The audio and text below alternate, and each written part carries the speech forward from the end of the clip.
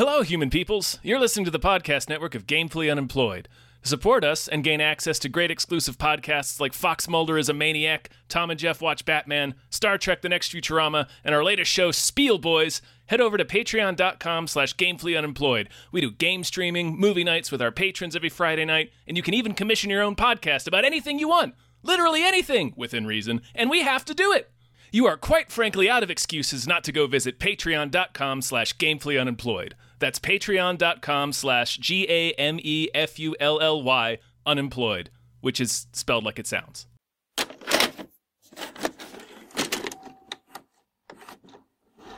The bigger the lie? The bigger the spy, the bigger the lie.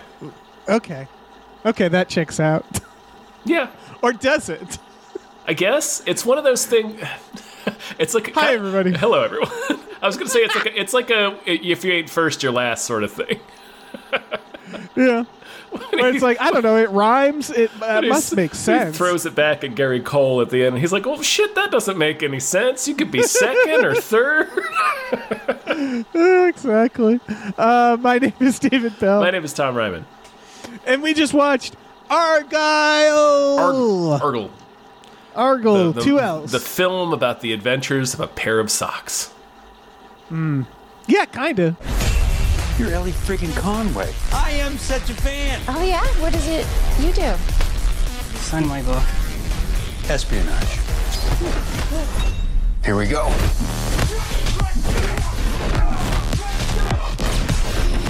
Come on. Just two socks. Socks with faces drawn on them. Might as well be what they are. Yeah. Fuck, man. What is this? This is just a Monday. We don't have any patrons to thank. I was like getting ready to thank a patron. No. But we just have to thank ourselves. We just get to thank ourselves and the universe. And yeah, this is a movie where everybody stop there. Do exactly. This is a movie. This is a movie where everybody knew exactly what it was, or the main twist of where it was. We've talked about it for a while. It's Matthew Vaughn, who I like his early stuff. At this point, he's sort of dropped off for me. The Kingsman stuff has sort of lost me. We could talk about that, but this is not getting good reviews. Did you know that, Tom? I didn't know that. I'm not super surprised, but yeah, it's a spy movie. It's about an author who's the stuff she's writing. I don't know why I'm explaining the plot of Argylle. It's The Long Kiss Goodnight. How'd you like this movie, Tom? Dave, I liked it. Dave, let me tell you why. It's just Now You See Me. It's just another Now You See Me. Yeah, so it's like exactly that level of movie. It's like a movie that is cute and clever enough for you to watch with your parents, but that's it. So I wouldn't call this one of those, clever. It's not really it's clever in the way that Now You See Me is clever, where it keeps adding these escalating twists that do not make sense if you think about them. No, it's all very dumb. But it's one of those things where I didn't care because everybody is so charming in it. And it's just a very light, kind of breezy adventure movie. And I like Sam Rockwell and Bryce Dallas Howard together. It was just, this is a dumb movie that is not good, and I love it. It's like this is in the same area. This occupies the same real estate as Congo in my mind. Oh, that's interesting. This is a bad movie that I wouldn't even call it bad, but it's. No, it's bad. I want to talk about why it's bad. I wouldn't call it bad, but it is a B movie.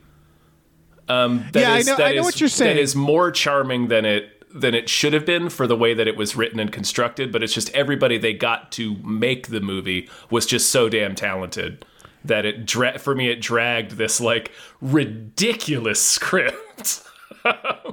Right. Out of what would be bargain bin Netflix territory and into something that I am definitely going to watch again. I hope they make every Argylle adventure into a movie because I'll watch them all with Henry Cavill and his stupid haircut.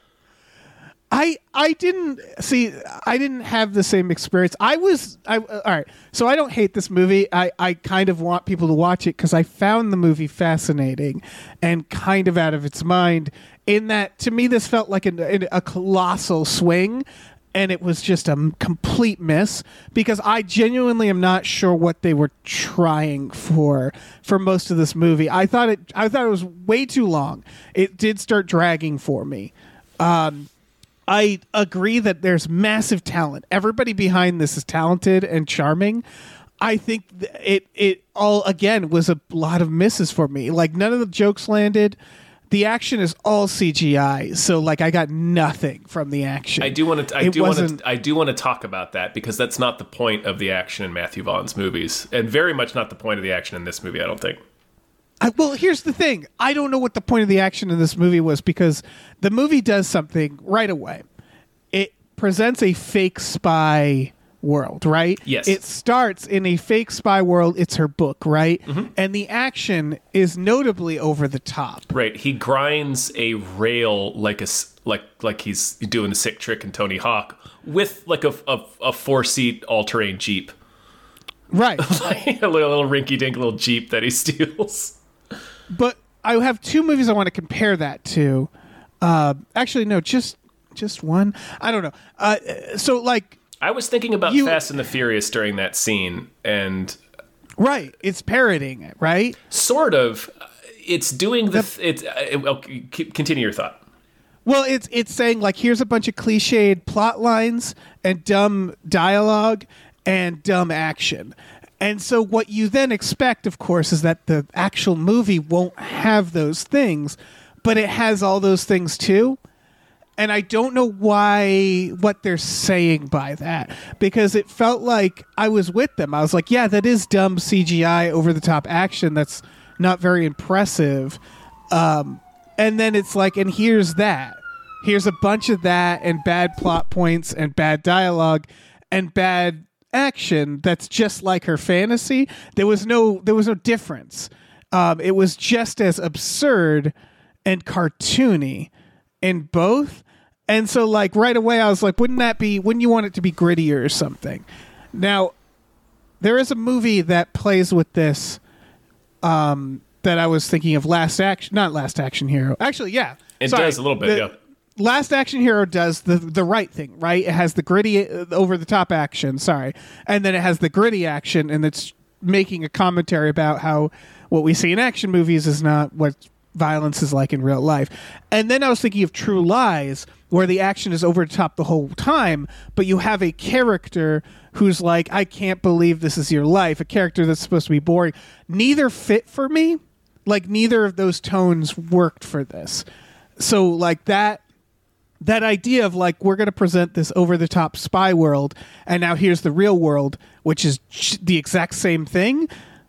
I didn't understand that, to the point that the characters look the same, which I want to talk about. Like, that was like, did that... Do you know why they did that? Like, why would Matthew Vaughn decide to make the action, I would say, more ridiculous in real life than the spy novels? That didn't land for me at all. I wouldn't say it was more ridiculous. I mean, it's ice skating. I know. Okay. Yeah, I guess it's on par. It's on the same level. It's what starts to happen is she's seeing Sam Rockwell, but also seeing him as Henry Cable.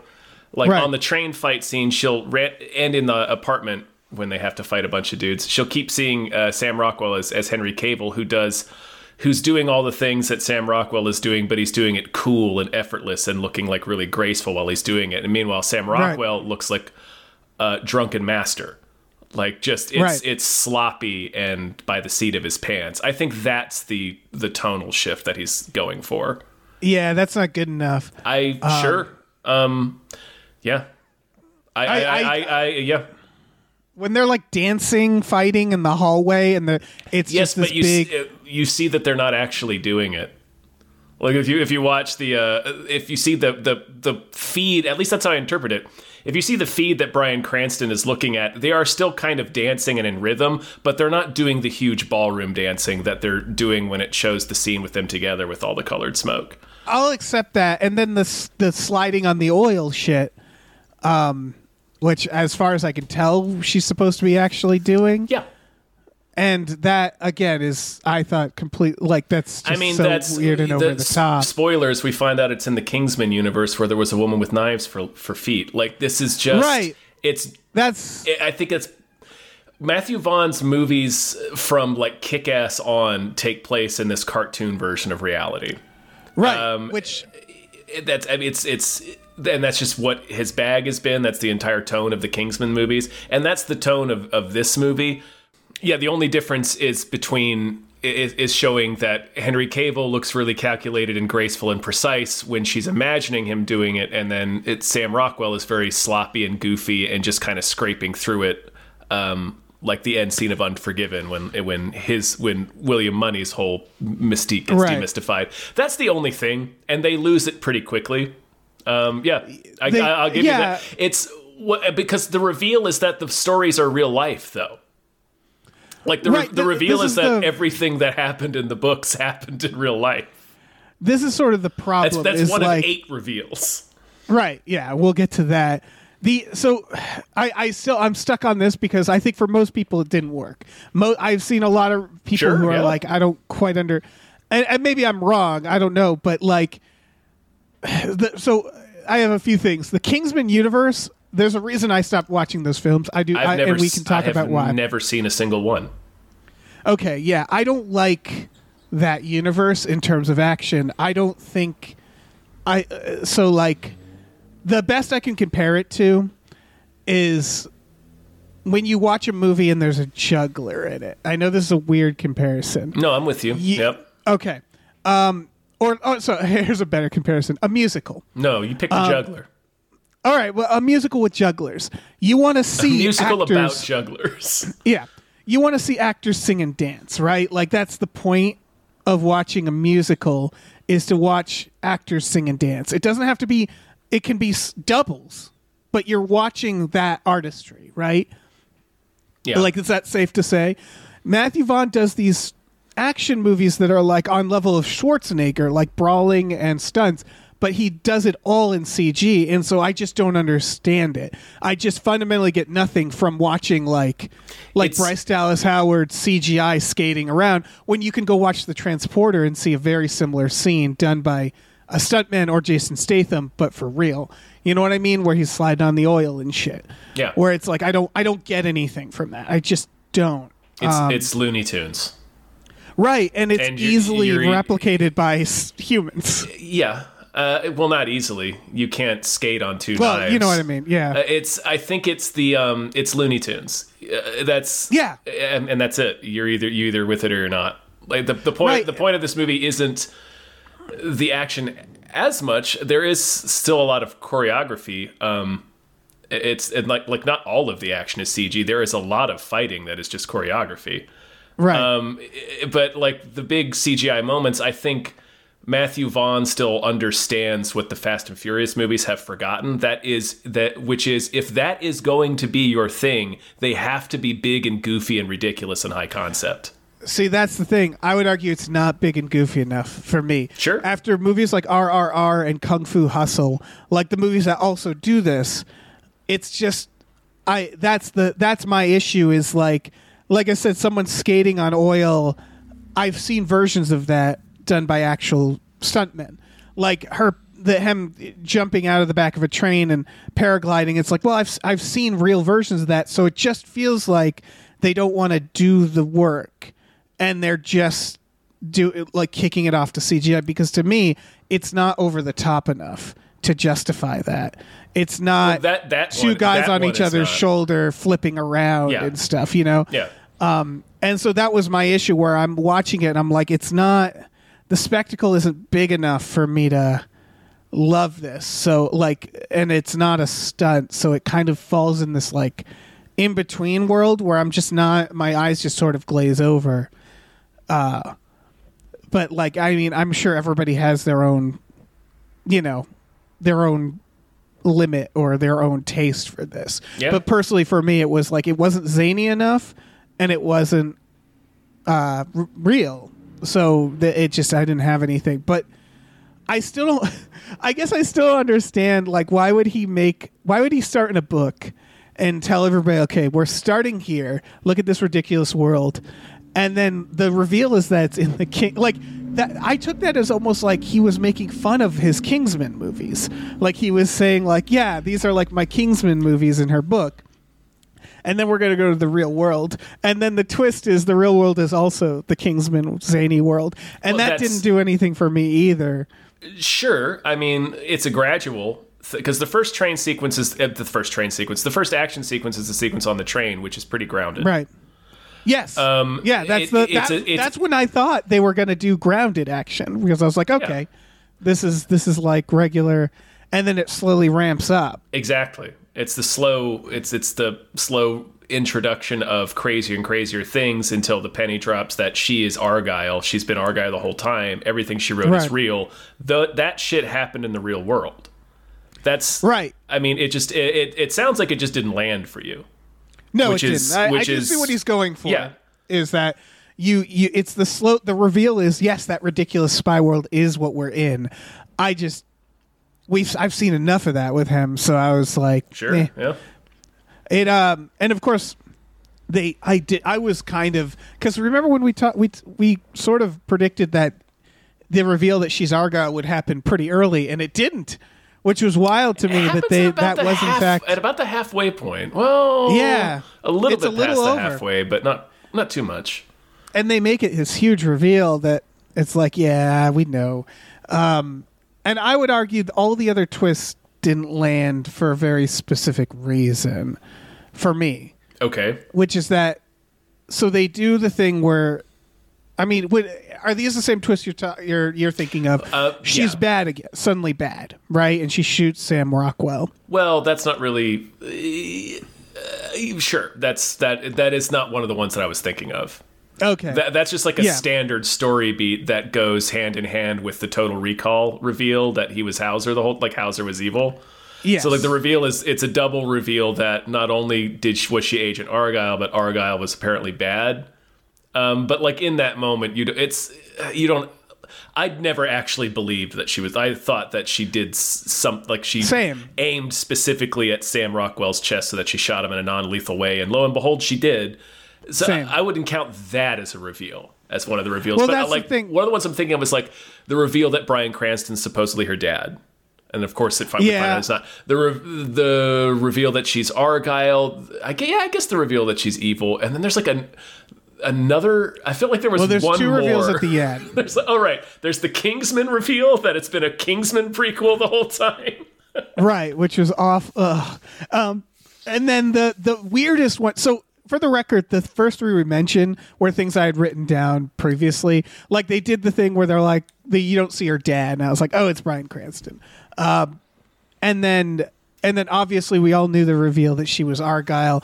And then when she turns evil, she does it twice. They have her turn evil, shoot him. And I'm like, well, by the rules of movie, like, obviously Sam Rockwell's not dead.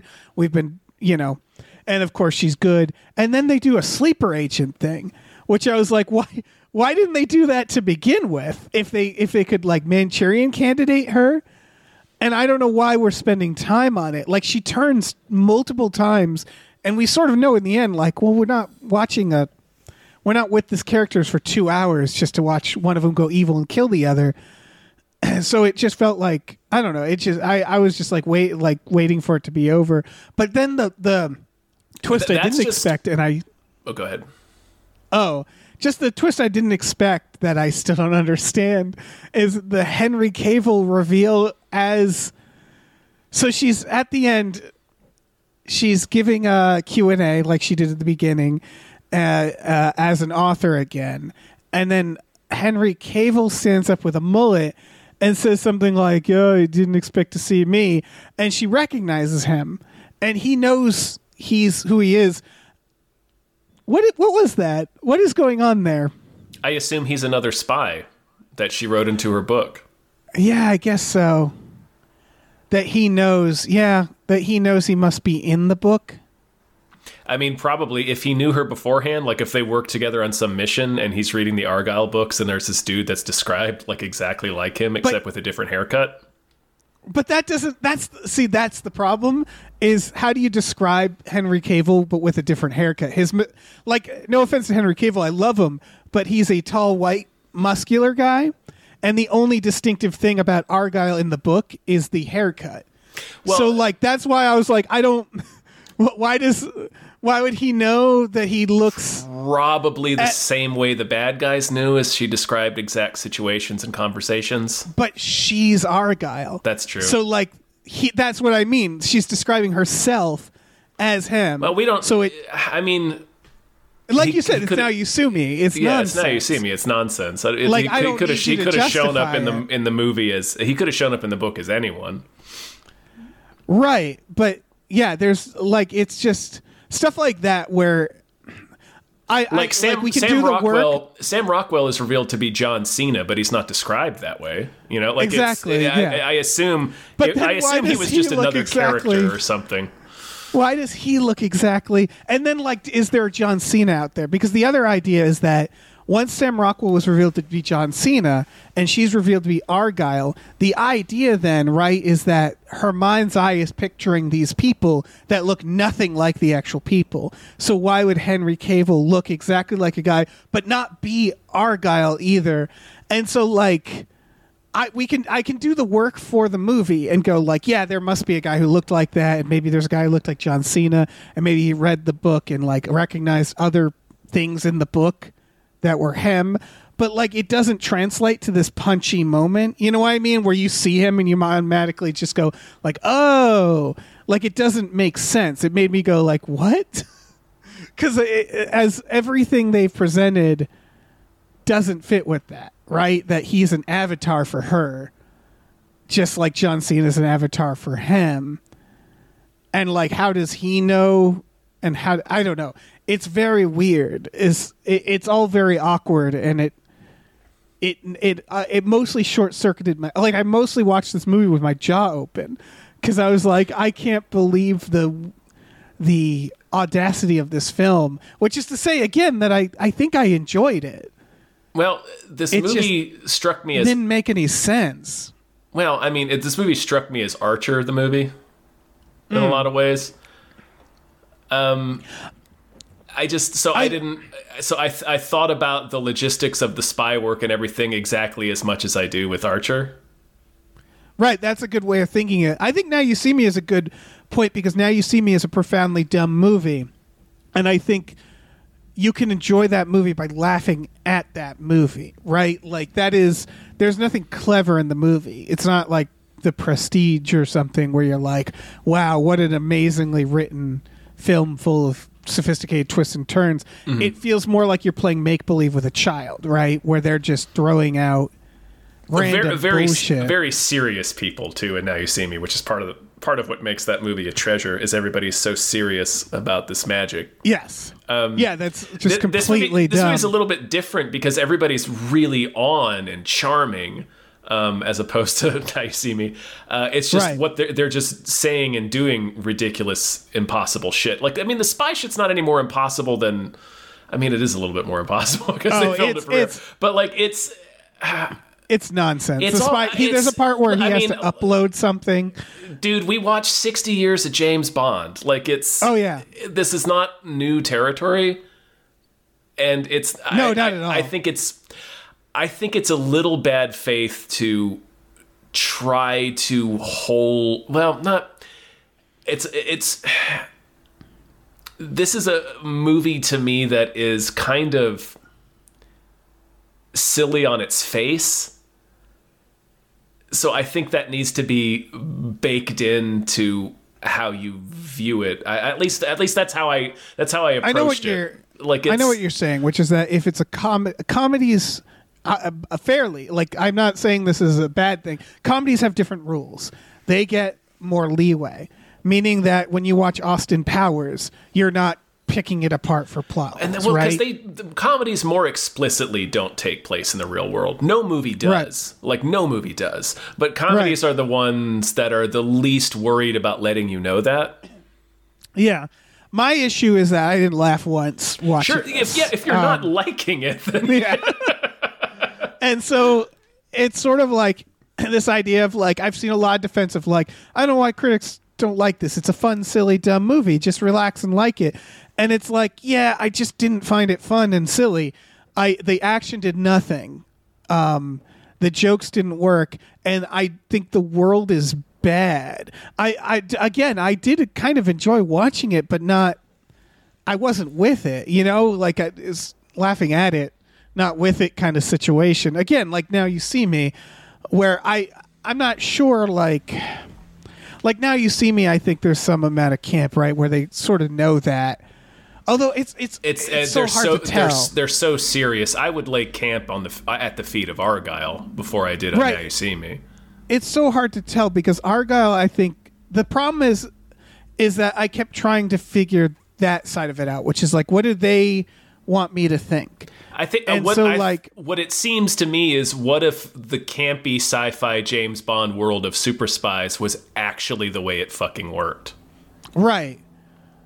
Which is, I think but they don't have, like, Bryce Dallas Howard is never, we don't have an audience in for that. Like, I understand why it didn't land like that and maybe this would have helped it land like that, but you're right. You pointed, I forget which movie you brought up earlier, but there's a character that's pointing out that all of this is insane. Yeah. True Lies. True Lies. There you go, Jamie Lee Curtis. We don't have a Jamie Lee Curtis in here because Bryce Dallas Howard she's a little overwhelmed by it at first, but like, I mean, obviously it's hard not to believe it when people show up and are shooting at you, so that, but I see what you're saying, because there's never, we never have a character that interrogates the world as much as you feel like somebody would if they had this realization dropped in their lap. It's like, wait, Archer is real? Like, that's really how it works? Like, they never have somebody push back against that, and I think maybe that would have helped it land a little bit better. Yeah, I would also. Here's what I think. I think I can articulate this. In True Lies, the action, like, it's all real in True Lies. Yeah, exactly. Well, it does get Looney Tunes, but they do most of it for real, and it's mostly with the pretense of being grounded, but. Most of True Lies she drops is fucking a gun Looney Tunes, and it kills everybody. He shoots the bad guy on a rocket into another helicopter, dude. It is Looney Tunes. It is Looney Tunes. That's why I'm trying to articulate this. Okay. Which is that in True Lies, the events go over the top, right? Yes. But they do like slowly ramp in. More restrained. And the Looney Tunes, the Looney Tunes aspect is still fairly restrained, where it's like it's your standard action Looney Tunes, I would say, for the time. Definitely for the time. My issue is that she writes this over the top spy novel. So right away the movie again presents this idea of like, look at this ridiculous world. Now here's the grounded real world.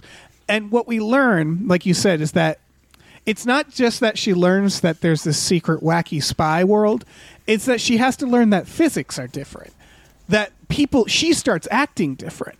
Everybody has to act different in order for this world to exist. Does that make sense? Where it like fades into a different type of movie by doing that. Where she's fucking, again, skating around on knives.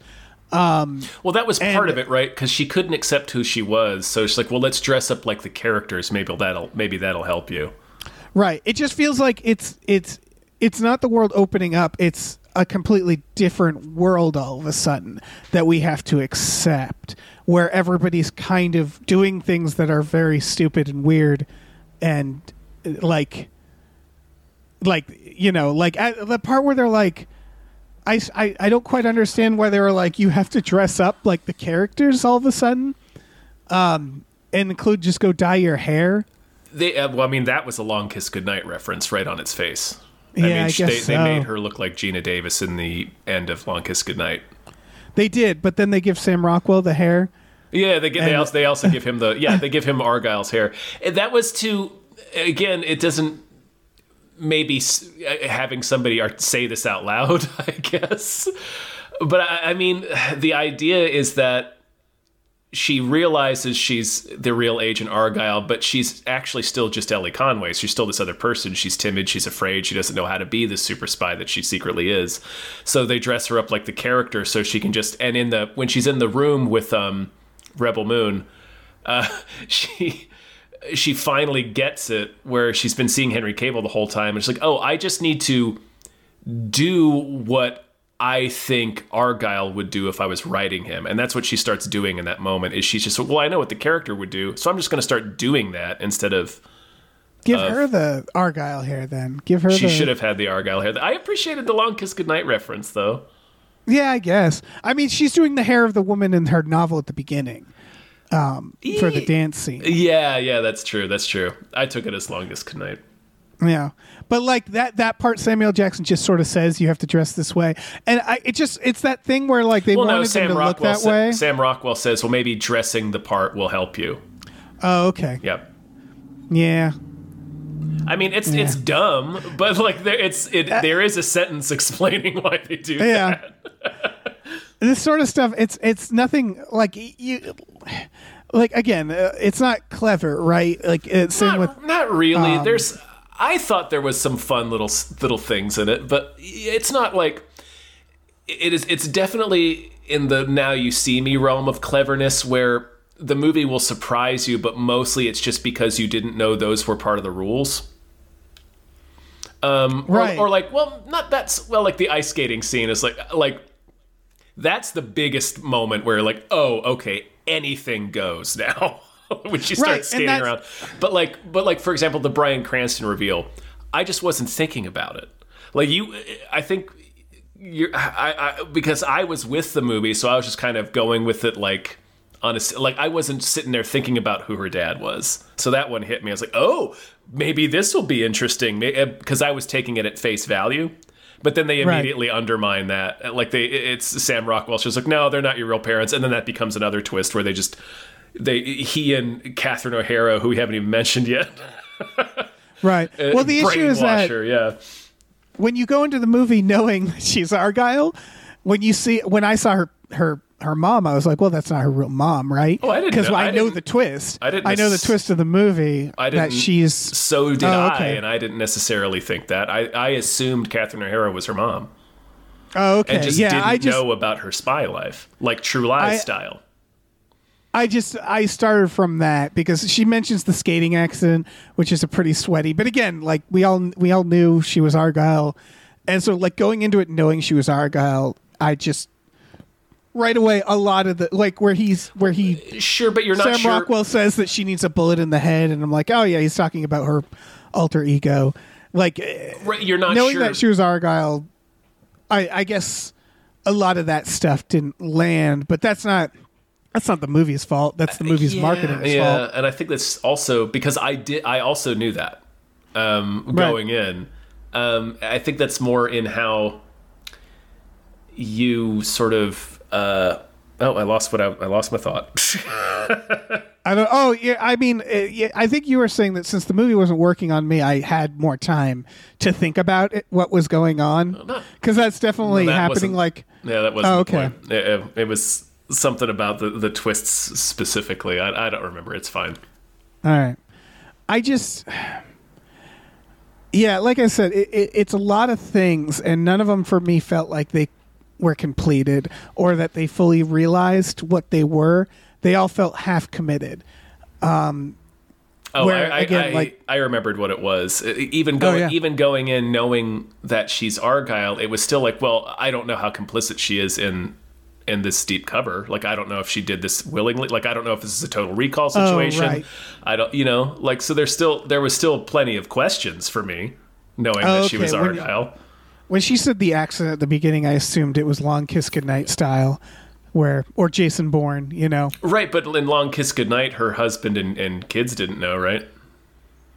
No, they didn't. They didn't. But her mom, her fake ass dad, David Morse, knew. That's the thing. Is parents, it would be different, right? Because if you can marry someone, they don't know your whole life, but the mom would know her whole life. Possibly. Do Arnold's parents know he's a spy in True Lies? Like, I don't know. I don't think it's as foregone a conclusion as you're suggesting. Is my point. I mean, she's also like really pressuring her to finish the book too.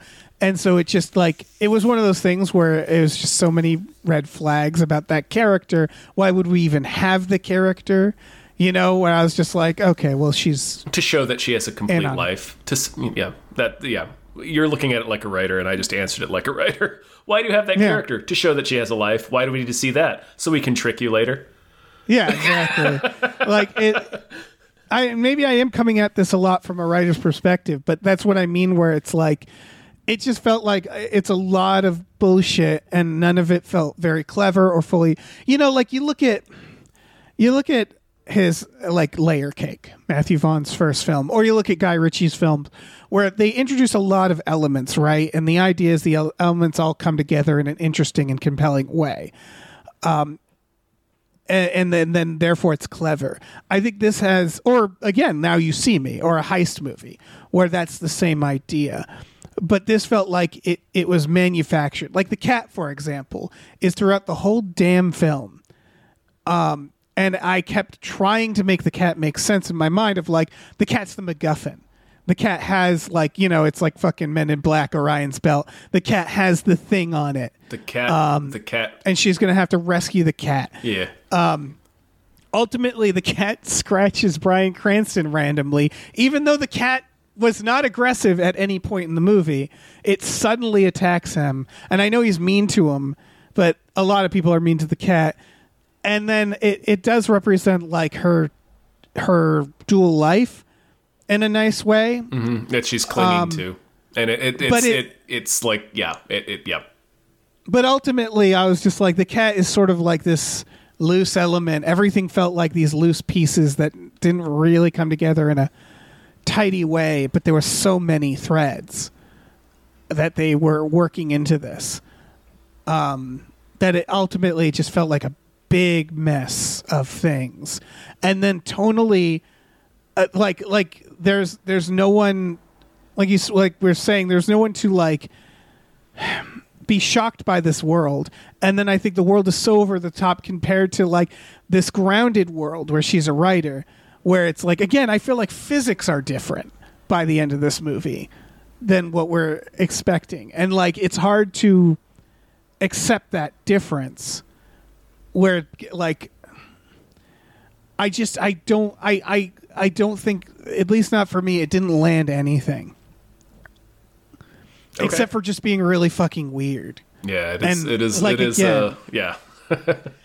But nothing ultimately, like it's all very confused. It's all very unclear to me. It's all like I can get like vague vibes of what happened, but it all just feels very messy. Okay. And then the action gave me nothing. The comedy gave me nothing. So like the most entertainment I got was as a writer watching this going like, the fuck is going on? Yeah, maybe you should read the book. There's a book? Mm-hmm. So who wrote it? I know that Nobody was a big knows. thing. I guess that Matthew Vaughn? I don't know. I'm guessing Matthew Kingsman. Vaughn. It takes place in the Kingsman universe? Right. He tried to do a split for us. And like I do think more movies should do that. Like I like movies that are secretly part like sequels or prequels, but I'm so I like I said, I only watched the first Kingsman. You haven't watched any of them? No. Oh wow. Yeah, apparently Hitler has a Thanos reveal in one of them. In the most recent one he does, yeah. Yeah. See, I just don't. It's sort of the same with superheroes, where it's like it's so much stuff, in a world that like I just can't get invested in. At this point. What got me? I liked their relationship. That's what really got me invested. Her and Sam Rockwell. Yeah. As they they gradually reveal that. Okay, he's not a stranger. He actually knows her. Okay, he's not. Not only does he know her, he's actually her mentor. Okay, not only is he her mentor, they're actually together. They've been together for many years. They were together right up until she vanished. It just kept escalating their relationship. And they're both super charming. They both do great in this movie. I just loved watching them together. If it hadn't been those two in the lead role, for sure, I would have felt differently about this movie, I think. Yeah. But you have two of the most charming fucking people. Like Sam Rockwell, you wouldn't think it to look at him maybe, but he has charm spilling out of his pockets. He's so fucking good. Oh, he's terrific. And Bryce Dallas Howard is great in this. Yeah, they're both terrific. Sometimes the script doesn't fucking matter. Honestly, like sometimes you're just vibing with the movie. Movies aren't supposed to be puzzles anyway. It's a dream. It's dream logic. But of course, the more you use it, the more people know it. Anyway, I don't need to go into film theory, but it's one of those movies that it sort of, I think you can definitely rip it to shreds easily because it's not a tight ship. It's not a good script. It's a bad script. It's objectively a bad script. It is. There are some horrible lines in it. Like Bryce Dallas Howard is always giving 110%, but there's a couple of lines, particularly when they get to the vineyard with Sam Jackson, where she is just saying what her character is in like textbook English. And it's like, okay, like you could have done another pass on that. So I won't dispute you with that the screenplay is garbage, but I think that there does need to be room for when people come together to make something that is better than what was on the page. I don't know. I don't know. It's hard because even the relationship you're describing was something that I assumed going into it. Of like, well, they're going to know each other. We're going to have a romantic. That's the most predictable version of what their characters can be. I agree with you that they're extremely charming, and if that's working, then you can forgive a lot of this movie. Yeah. But like saying it's a bad script, like I think we're on the same page. The difference is that you enjoyed it more. But like, let me ask you this: was the action doing anything for you? Like him flying onto a chair from a grenade, like the Henry Cavill thing. Again, I was looking at it like Archer the movie, so I thought it was funny. That makes sense. Him bursting out. I didn't find the action funny enough, I guess. I got what they were doing with the Cavill going back and forth. I actually found that disorienting, which was surprising. Like I knew what they were doing, so I wasn't confused, but it started making like the action hurt to watch. Which I think that's very subjective. I just didn't know that about myself. And the disorientation is definitely intentional. Right. So, but yeah, no, I agree with you. It was a little disorienting. Not enough that it didn't give me a headache or anything. I just thought like once I was like, okay, I get it, and then it kept doing it. Oh, but I like that they keep doing it because it's Looney Tunes, the Chuck Jones cartoon. It's like it's showing you. It's like where it's the saying one thing and showing you another. It's showing you Henry Cavill doing this awesome, cool, graceful thing, and then Sam Rockwell's doing it. He's just barely, desperately getting through it by the skin of his teeth. Oh, yeah. I guess what I mean is in the scenes they did it too much, meaning that they were going back and forth too much in the scenes. Does that make sense? Where, like, I don't mind them going back to it in the film, but when they would do it in the scenes, they would blink back and forth from it, and it like, too much. Again, it's subjective. Yeah, I think maybe it would have been better served because it's not always for comedic effect. It's sometimes, well, actually, but I didn't dislike. Yeah, sometimes it's just happening. I didn't dislike that either because the idea is that she says at one point, "Yeah, I see Argylle sometimes. I talk to him. It makes me feel better."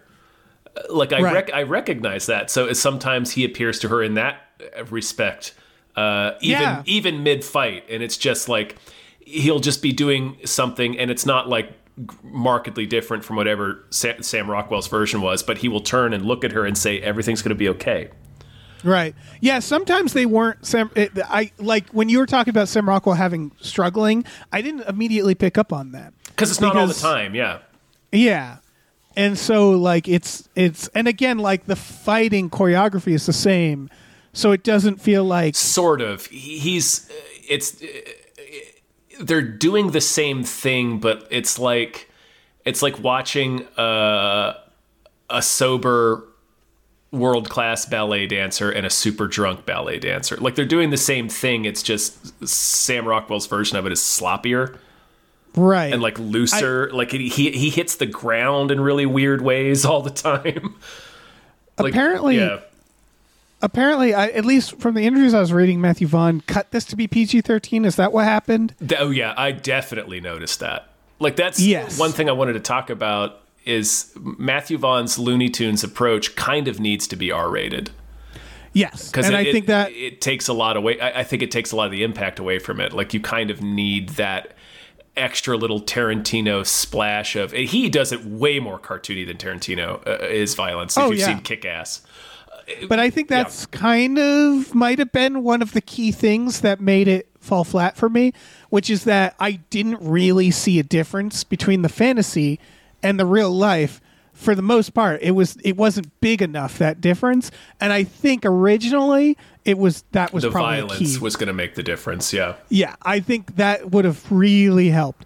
Is that like he's shooting people in the head in this, and there's nothing, no blood, and it's like that is such a stark, noticeable thing. Again, from a movie starting with, we're going to show you this fantasy spy world. Isn't this silly?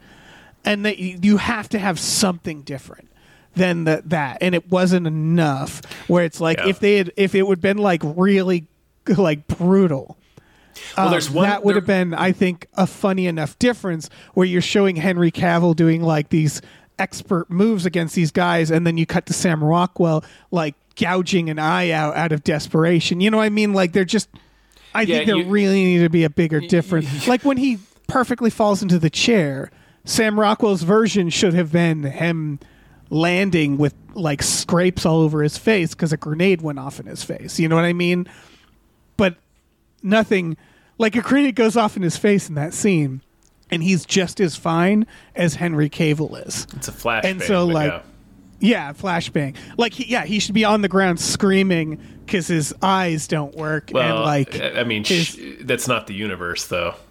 I know, but that's, I think, the problem with doing that bit.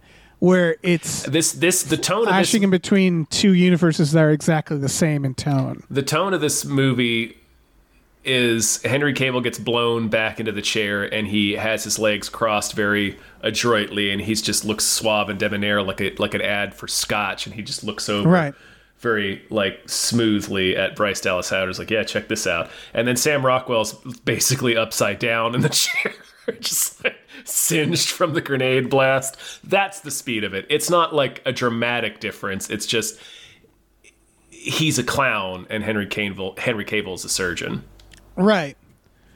And I just wasn't enough for me. That's fair, yeah. Because there's two very different. He still got a grenade that propelled him ridiculously across the room into a chair. He's still Archer. He's still an unkillable super spy. Yeah, exactly. It's just he's a clown. He's not this precise machine that she imagined. And then it turns out she's imagining herself, really. And she is kind of this precise machine. Yeah, I don't know how to market this, because I think if more audience went in understanding what you're saying, it would have gone down a little smoother. But the movie calls attention to it. Again, the movie and the marketing was like, here's this crazy spy world. Now here's the real world. And it keeps cutting back and forth. And like what you're saying is that Henry Cavill represents like her confidence, her like not like her fantasy world. It's her subconscious self. It's like it's her actual self, right. I assume. But by calling attention specifically to the action scenes and going back and forth and not having a difference, it was me just watching being like, I don't know what you're trying to tell me. Like, I don't know what observation you're trying to make about the difference between... There was a difference. It just wasn't stark enough for you.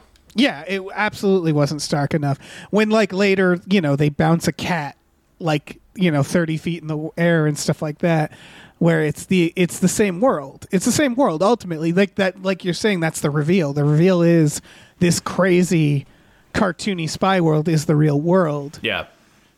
So there's no contrast. And like going back and forth between the two. It should have been more clear or more extreme of a contrast to start out with. Yeah, there needed to be some contrast. And then right? And then as the movie progresses, they gradually meet in the middle until you realize, bing, oh, it's the same. Right, or it's a muted version where, again, like Bryan Cranston is literally in an evil villain lair. He's in a Dr. Evil lair. Yeah, and I'm like. And so, like, I don't think it's my fault. Like, I think the movie does this. They called attention. They start with this ridiculous action scene that they're like, but that's just a fantasy. And so they're putting the audience in that headspace, right? Where you're like, okay, now I'm expecting some sort of contrast to that, what you just presented. And they don't do a big enough contrast. And he kind of wants to have his cake and eat it too there.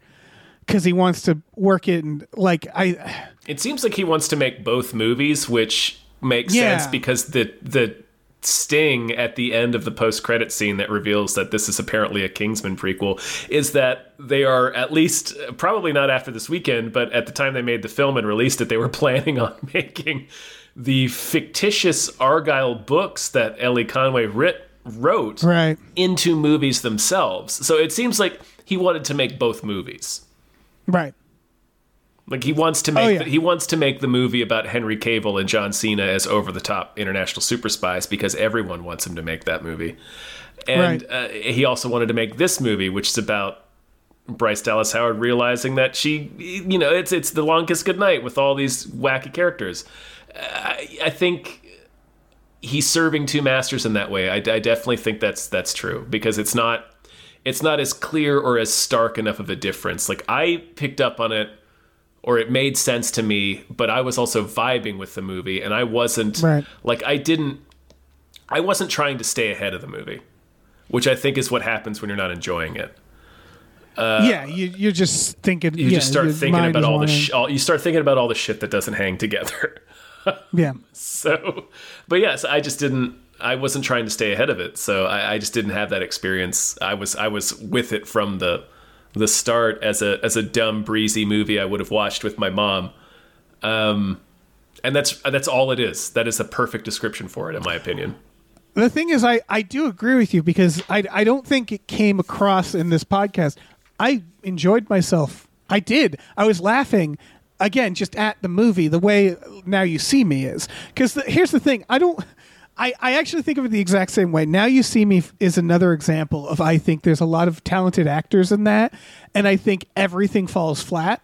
Meaning, like, there's not a single joke in Now You See Me that lands. There's not a single action scene in Now You See Me line in Now You See Me that lands. It's all very dumb, and the audacity of what the movie chooses to do, on top of the fact that there are legitimate things that I don't think the movie realized. Like spoilers for Now You See Me, the villain at the end, his motivation is that his dad drowned in a safe because the safe worked correctly, and he's mad at the safe company for working correctly. And you're like, wait, what?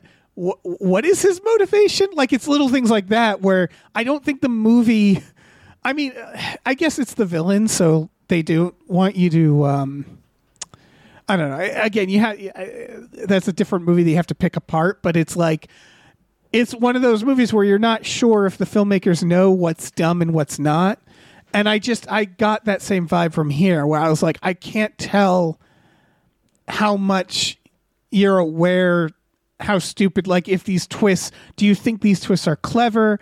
I just don't know what the filmmaker thought they were doing when they were making this. Again, it felt like a colossal swing and a miss to me, because ultimately it was just like a weird, dumb movie where nothing made sense. I had multiple people walk out of the theater, by the way. Really? It was a silent theater. And that's the thing is, like, I know why this movie bombed. That's very clear to me. I think the marketing, it was kind of grating on people. I think I noticed a lot of people thought that John Cena and Henry Cavill were more in it than it is. Again, it has no action. Like, the action is, like, it's not John Wick, right? It's not like, oh, you got to go see it because of these fight scenes. It's just sort of silly. And, like, I don't know, like you said, it's a good middle of the road movie to watch with your family or something like that. But everything it kind of has, I feel like, is done in different films, but more cohesively, including the main plot. The spy. Yeah, we keep deep undercover. We keep mentioning Long Kiss Goodnight. That is objectively a better film. Right. Like, and so, like, it just feels like this movie, like,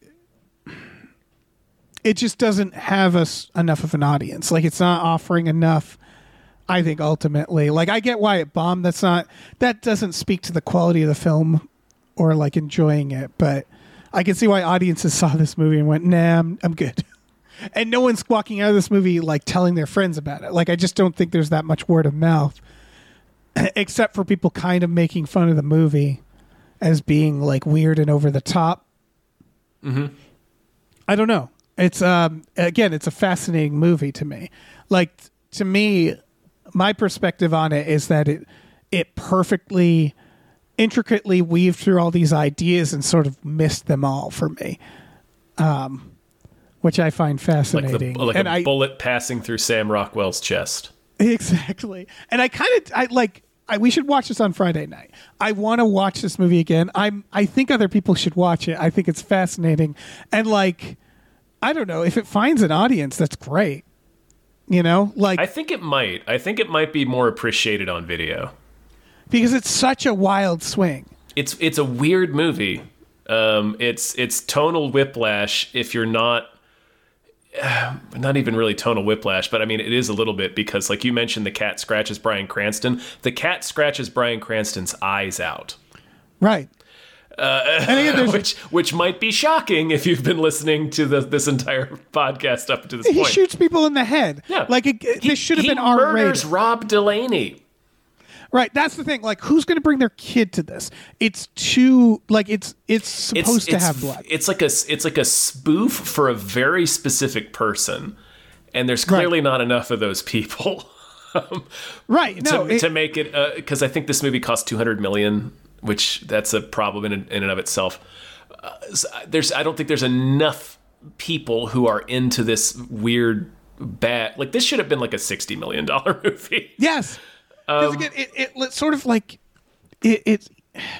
But that's what I mean. Where I'm like, I don't know why they made this. I don't know why they made this. My point is I suspect this will find an audience, because I do think it works. You just have to be its specific audience. Like, this is way more of a niche movie than it was marketed as. You mentioned Congo, and I actually want to go back around to that, because I think that's actually a very apt comparison. I love Congo, but, like, we've talked about this. Congo is fundamentally a broken film, meaning that the advertising campaign... Right. That's a baffling movie. That's a movie I watch over and over again just to marvel at each decision that's made on a second-by-second basis. Right.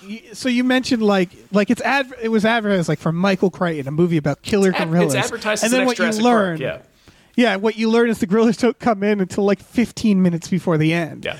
So it's like things like that where structurally you're like, why did they think we wanted to watch them going to the gorillas for most of the movie? That's such a weird choice. That's my feeling of this movie, which is like, I was delighted by its weird choices where it's like, why did you think this is what people would have wanted? Like, it's such a weird series of choices to me. Listen, and tonal shifts.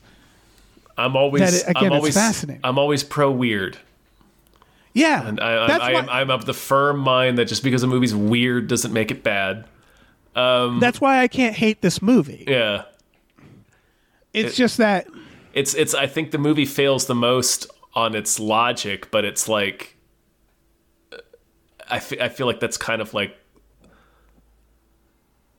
I don't know. It's tough because its interior logic has to be sound too. So I don't know. It's a tough question.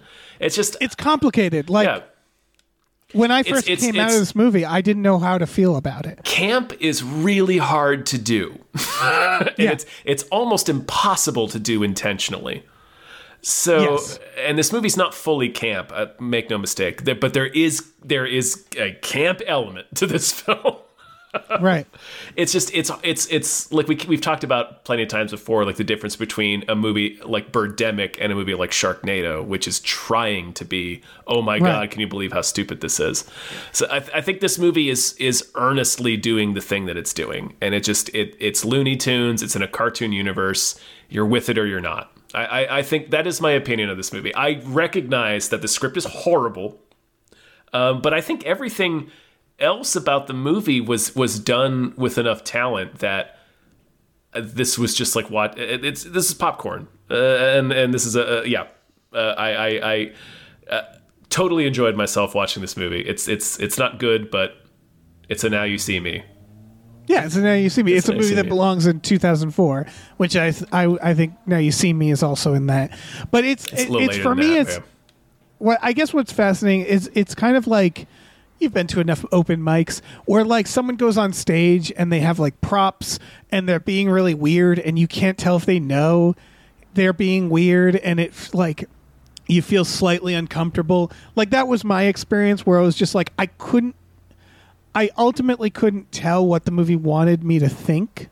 That's like where I'm like, did you want me to think this action was impressive? Did you want me to think you were being clever here? Did you want me to think you were being like tongue in cheek? I know it's trying to be funny, obviously. Mm-hmm. But the same way Now You See Me is that, right? Now You See Me, like the part where they're going through the metal detector scene, they're like throwing the card to each other. You remember that scene? Vaguely, yeah. Yeah, they're doing like a magic trick where they're getting searched and they have like a playing card that has like a chip on it to hack or something. Oh, and they keep like palming it and throwing it. That's one of those scenes where I'm like, do you think this is clever or do you recognize that this is stupid and we're supposed to be laughing at it? And I couldn't like, you know what I mean? Where it's like, with Now You See Me, to me, they think everything is clever. Like that's right. what I was talking about earlier when I said everybody's so serious and Now You See Me. That is a stone-faced almost heist movie, which is why I love it so much. Right. Because its premise is nakedly hilarious, but they're treating it like it's Ocean's 11. Right, but I genuinely don't know still. I agree with you that it's a little easier for Now You See Me because they take it a little more, but they're doing jokes in that movie. That movie's playful. There's jokes in it. Yeah, there are. They are over the top. It is supposed to be charming. It's supposed to be kind of funny, but I can't tell if it's trying to be clever. Whereas like a similar thing is Sam Rockwell getting shot, where I'm like, is this supposed to be clever that she like amazingly shoots him through this one part in his heart, like in her book, and then the reveal is that person, the hacker, is really alive and was the person who suggested it. Where I'm like, yep, that was a Now You See Me moment. I was like, yeah, it was right. Where it's just like I can't tell if they want us to think this is clever because it's not. It's not clever. I think it's just a sandbox that I like to play in, like National Treasure. National Treasure is a great example. You excuse everything in that movie because you love treasure hunting movies. Exactly. No, that's a great example. And I think National Treasure obviously is a more successful movie, both monetarily and obviously in terms of how many people enjoy it because that was a big hit. But like, it's the same thing where it's dumb as fuck. Yeah. None of it makes sense. It's just, are you vibing with it or are you not? Yeah, and I would argue National Treasure films are bad movies. Yes, they are. They actually have very little to offer, unless you like treasure hunting movies. In fact, even the stunts, like they at least do real stunts. Pretty boring. They're pretty boring. They do real stunts, which I'm going to give them 1 point for National Treasure. But even the stunts they do, if you recall, aren't very interesting, like car chases and stuff that are very standard issue. Right, uninteresting. They did it for real, but they didn't do anything interesting. It's like, yeah, we really drove that car down the street. It's like, you did, yeah, you sure did. Yeah, they'll jump the car every now and then. And then they're not clever. They're not funny. That's a perfect example. Yeah, Justin Bartha in those films is, man. Yeah, and he's actually supposed to be the comic relief, and it's like he's like the villain. It's weird to say, like that puts it into perspective because I actually think National Treasure films shouldn't have been as successful as they are. No, they shouldn't have. They shouldn't have made the money they did made. Not deserve to be as successful as they were. That's part of why, again, I'm not mad at this movie because this movie didn't succeed.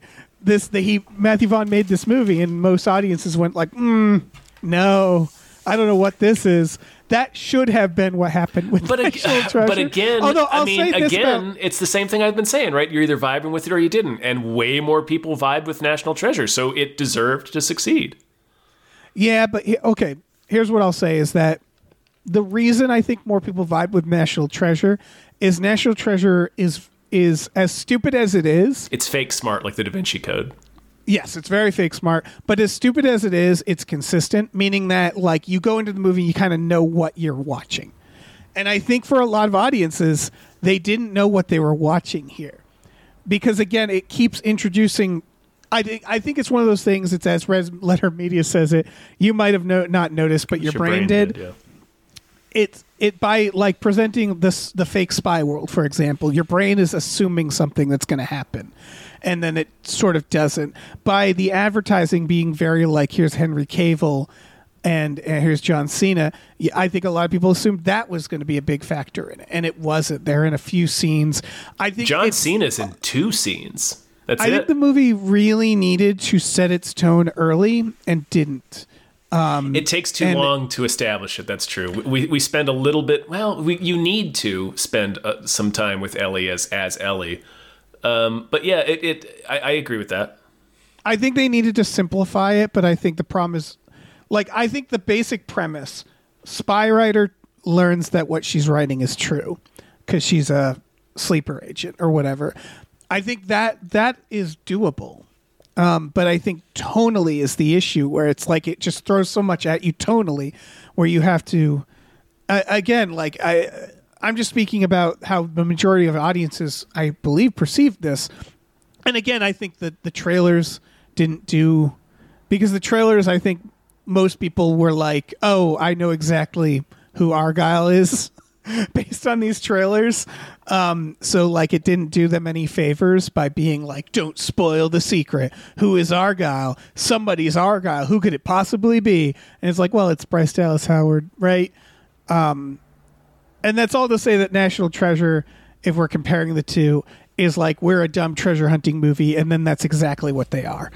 That's exactly what the movies are from beginning to end. And so it's easier to find an audience when like you call your shot very like early. And I think this, like, it's going to take a lot longer to find its audience, because I don't think it quite know. I guess like that's the thing. I don't know, because now it's connected to Kingsman, which has a big fan base. So I don't think it'll struggle for that long to find an audience. That's the thing, is they probably should have just said it's a Kingsman movie. I don't think it was like I think that's probably an issue, because Kingsman definitely has found its audience, right? It has enough of an audience. But I think the Kingsmen are, at this point, they're doing the math, right? Where they go like, these movies make this much money, so we can spend this much money on them. But that is hinged on Kingsman fandom. And so like this removed that. So yeah. I think they made a lot of missteps here. And you're right, is like probably down the line, this will get a bigger boost for people who like this specific world. But it should have said it. We'll see. I have a feeling this is going to be one of those movies in 10 or 15 years that gets all those retrospective articles written about it, being like, were we too hard on Argylle? I don't think they were, though. I think ultimately, this movie, again, just the self-contained movie is the $200 million price tag makes it difficult to root for. That's for sure. Right. And again, I love a good, big, wild swing. I'm not sure why studios are like, Matthew Vaughn, you get to do this. Because he's made the money consistently in the past. Yeah. But yeah, they should understand he made the money consistently by growing a fan base around the Kingsmen. Maybe he's a dude that you're like, you have 8 weeks to shoot and he comes in 6. Like maybe that's it. I don't know. I don't know. This movie made a lot of mistakes, obviously, and a lot of those were from the marketing perspective, I would say, and like hiding that it's a Kingsman doesn't do them any favors. I think they should have leaned, because as we mentioned on Hypecast this past week, when the script was first acquired, they said in the press release that it's about an author who gets swept up in a spy world and finds out that her novels are true. Like they should have just had that be maybe market it that way, be more explicit about it. I don't know. Maybe that, but I'd actually argue they should have led with the Kingsmen. Like so, Split is the other example, right, of them doing this thing where it's a secret prequel or sequel. I think and it's like case by case. I think with Split, M. Night Shyamalan has a baseline audience, right? And so people were going to go see the M. Night Shyamalan movie.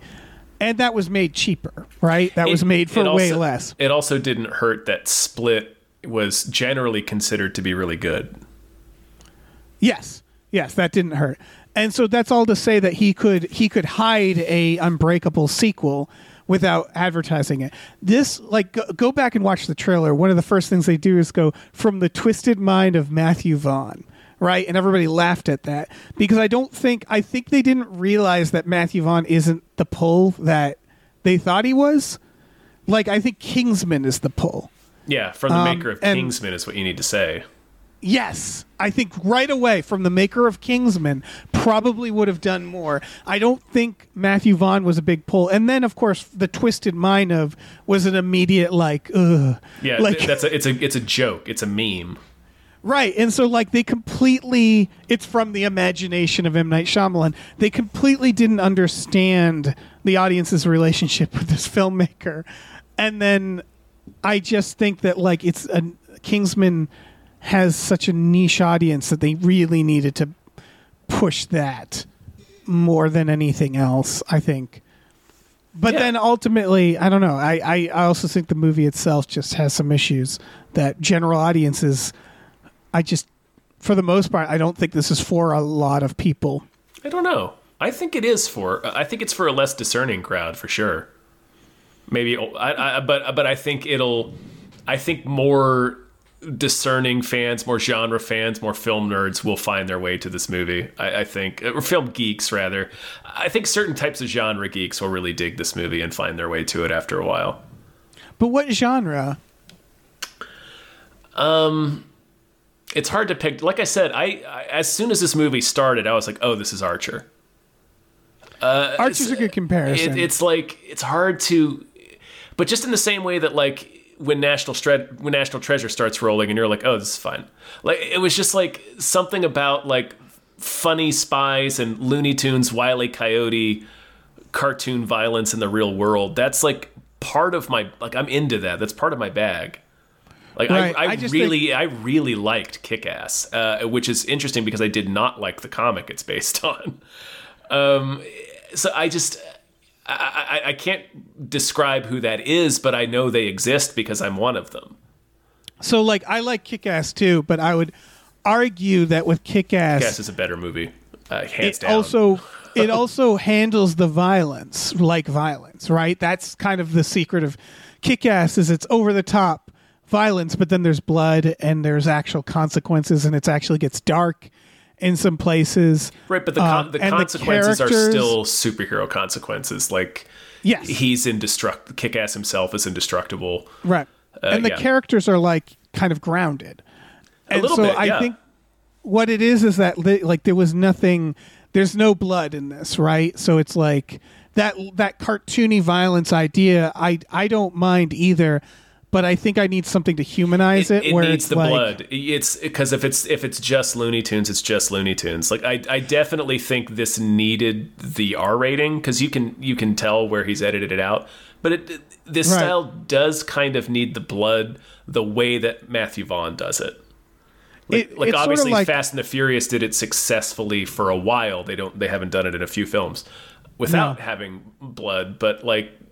I think that's what made Kick-Ass work. It was the Wile E. Coyote stuff, but it was Wile E. Coyote's rocket skates malfunctioning and then his feet explode. Right.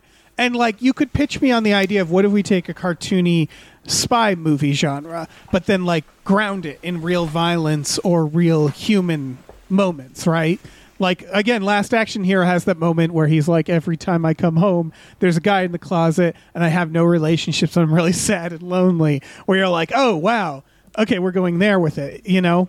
Incredible scene. Because it starts with an all-time joke, the guy in the closet, and then it becomes this horrible existential scene of what would it mean to be a fictional character.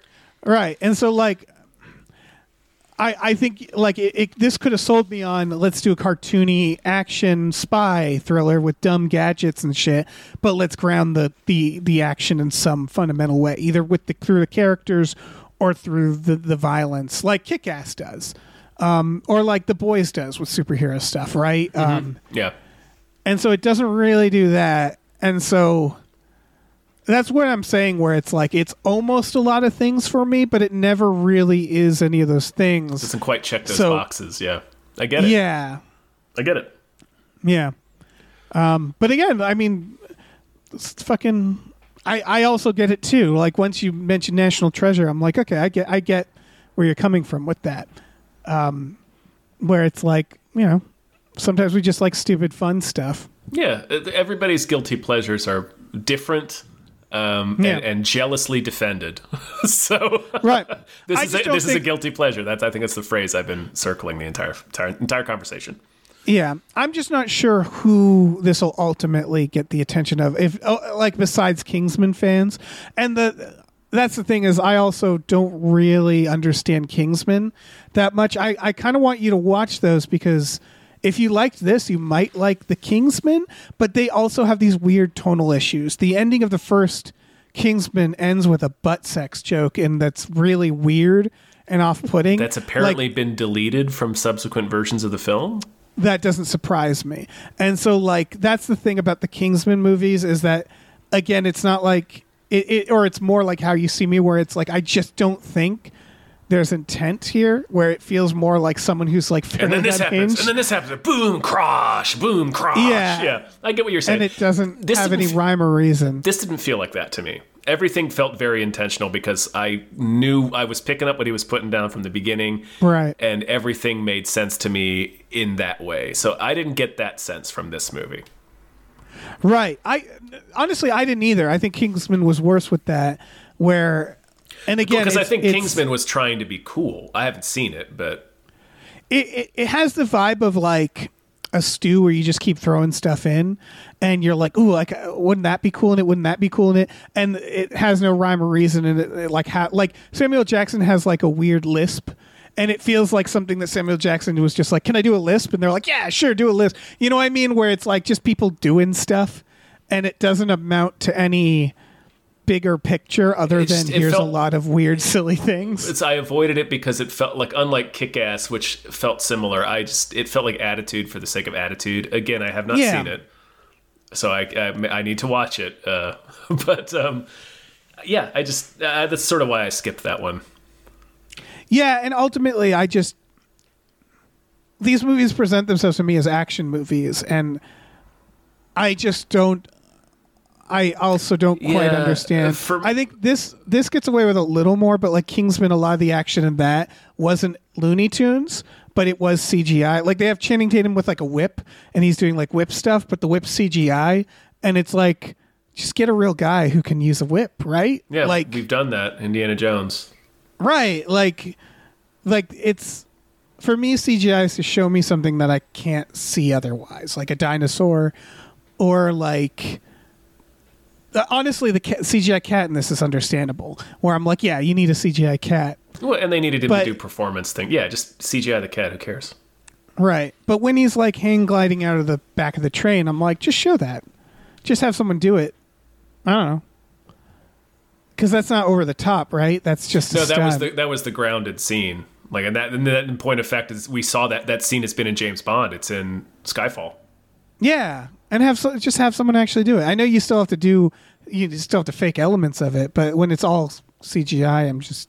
Yeah, no, I understand. We've been talking for almost the length of the movie, Dave, so we need to wrap this up. Yeah. All right. Bill, anything else you want to say? No. All right. Well, thanks for listening, everybody. I've said it all over the past 80 minutes. Yeah. I think we've reached an accord. Yeah. Over Argylle. Maybe the longest we've talked about a movie in recent memory. Yeah. Well, I found it a fascinating movie. All right. We have a Patreon, folks. Patreon.com/gamefullyunemployed, FULLY, unemployed. You can, for $5 a month, you get access to exclusive podcasts like Tom and Jeff Watch Batman, Fox Mulder's Maniac, Star Trek Next Futurama, and Spiel Boys. We watch movies every Friday night with our patrons. I'm going to push for watching Argylle. Hell yeah, I'll watch Argylle. I'm going to own Argylle, Dave. Wow. All right. Then we'll watch your be copy. In my house where I can watch it in Congo whenever I please. You should get the Laserdisc, the Argylle Laserdisc. Put it out on Laserdisc, you cowards. Yeah. Is it my turn to say words? Yeah, it is. Okay, we also have a store. Head over to GameFullyUnemployed.com where you can find a link to our Teespring store. We have all kinds of cool original artwork and designs. You can get on t-shirts, mugs, stickers, posters, all kinds of things. So slap your spying little peepers onto that. And let's blow up an oil tanker in the middle of the ocean without any regard for what that's going to do for the environment and get out of here. Yeah, fuck the whales. Fuck the whales! They've been saved for long enough.